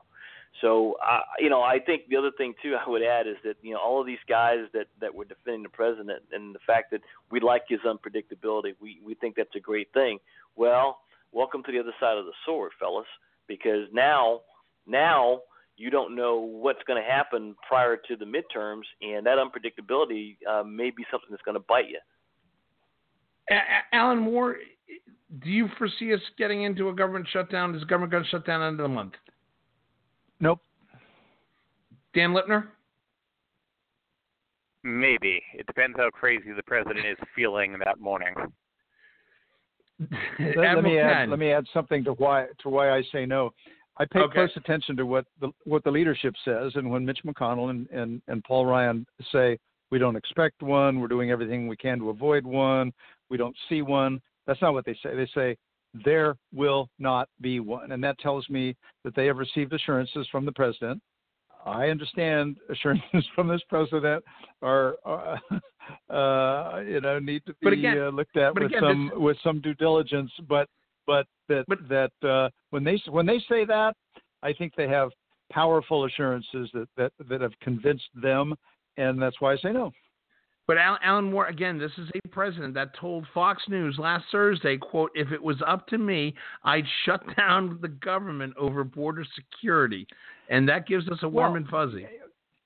Yeah, but he says, if it were up to me, and he realizes that he's made some promises that he's probably got to live up to. It's up to him.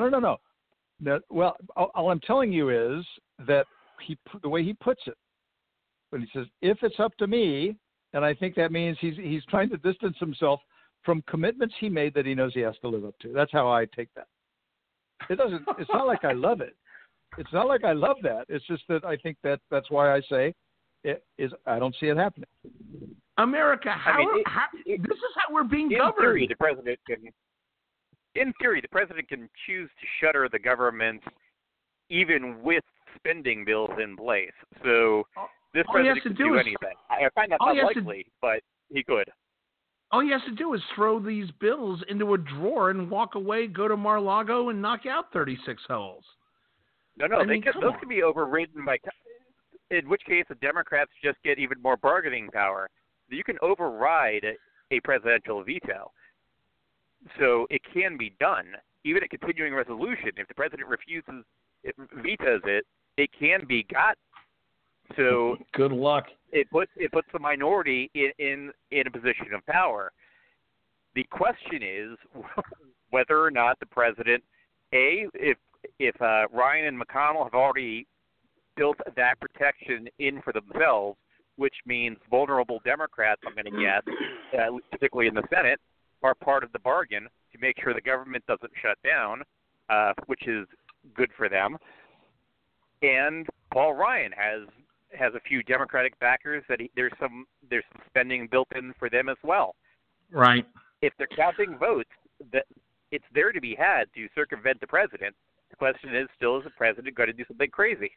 Yeah, well, we got off my momentum here. Around the horn, yes or no? Alan Moore, government shutdown, yes or no? No. Dan Lipner. Maybe. Admiral Ken. I go with Dan on that one. Maybe Paul Manafort made a deal. Omarosa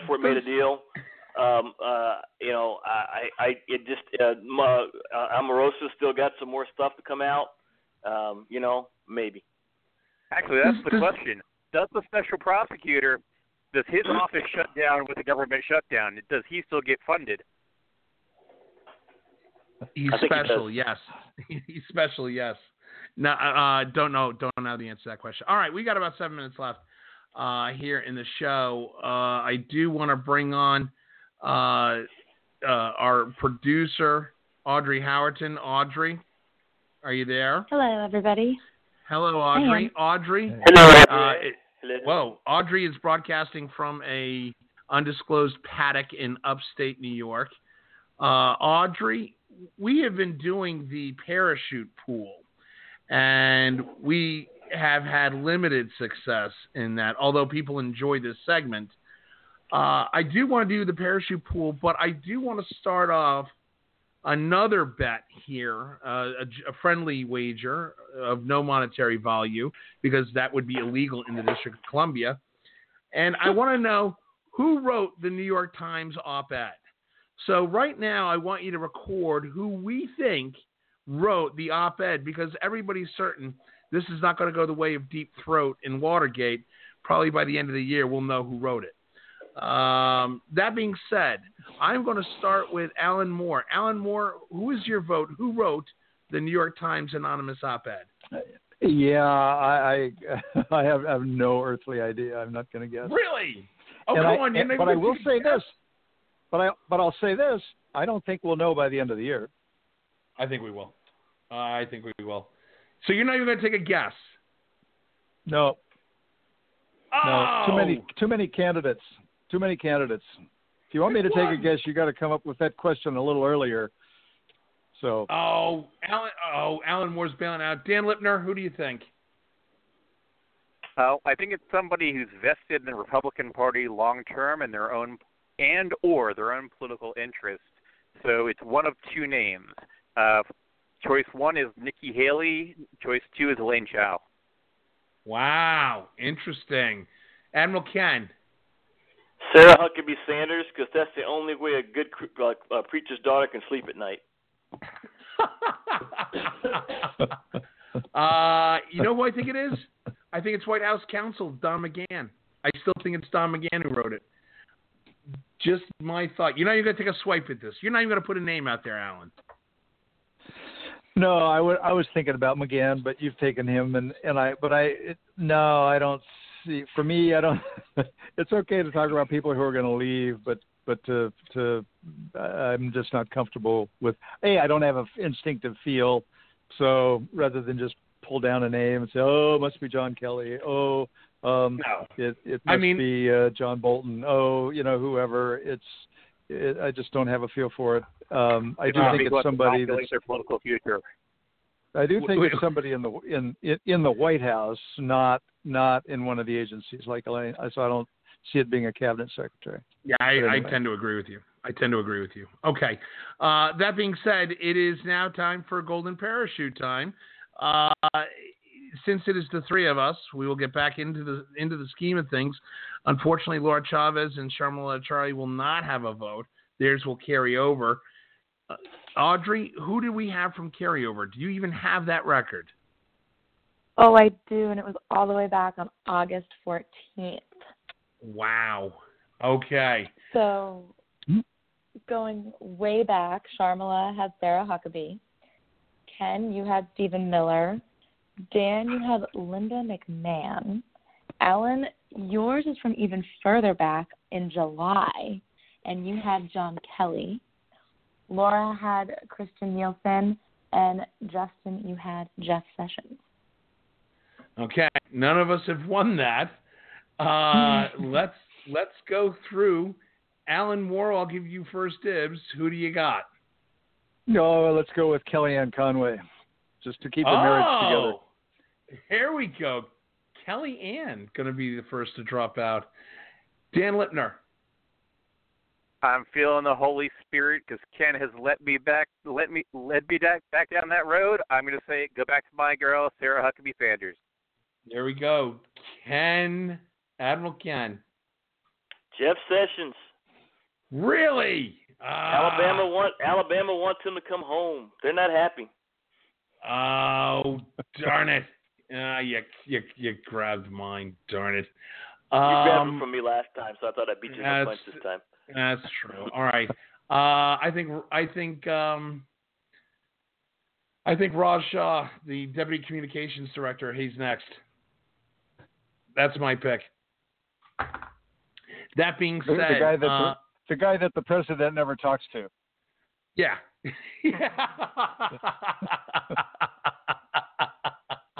There's that too. On behalf of our producer, Audrey Howerton, Admiral Ken Carradine, the Honorable Alan Moore, Dan Lipner, Sharmila Achari, Laura Chavez. I'm your host and moderator, Justin Russell. We will be back next Tuesday for the best political talk show you've never heard of. It's Backroom Politics live on Blog Talk Radio. You can follow us on our website at www.backroompolitics.org, where you can find From the Cutting Room Floor, the daily recap of all things political, put out by our very own Audrey Howerton. You can also get the RSS feed. Also follow us on Facebook, facebook.com/BackroomPoliticsRadio. You can also follow us on Twitter @BackroomPolitic. And you can also download us on your favorite podcasting and streaming services, such as Google Podcasts, iTunes, TuneIn Radio, and obviously you can download it directly from our website off of our Blog Talk Radio player. You can also hit me up, Justin, @BackroomPolitics.org, if you have any questions or fan mail. Hey, have a great week, America. We'll see you next Tuesday.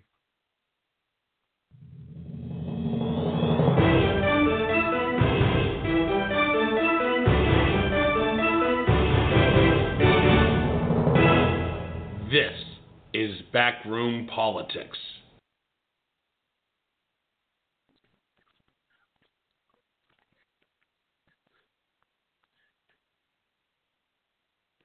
Hello, it is Ryan, and I was on a flight the other day playing one of my favorite social spin slot games on ChumbaCasino.com. I looked over at the person sitting next to me, and you know what they were doing? They were also playing Chumba Casino. Coincidence? I think not. Everybody's loving having fun with it. Chumba Casino is home to hundreds of casino-style games that you can play for free anytime, anywhere, even at 30,000 feet. So sign up now at ChumbaCasino.com to claim your free welcome bonus. That's ChumbaCasino.com and live the Chumba life. No purchase necessary. VGW. Void where prohibited by law. See terms and conditions. 18+.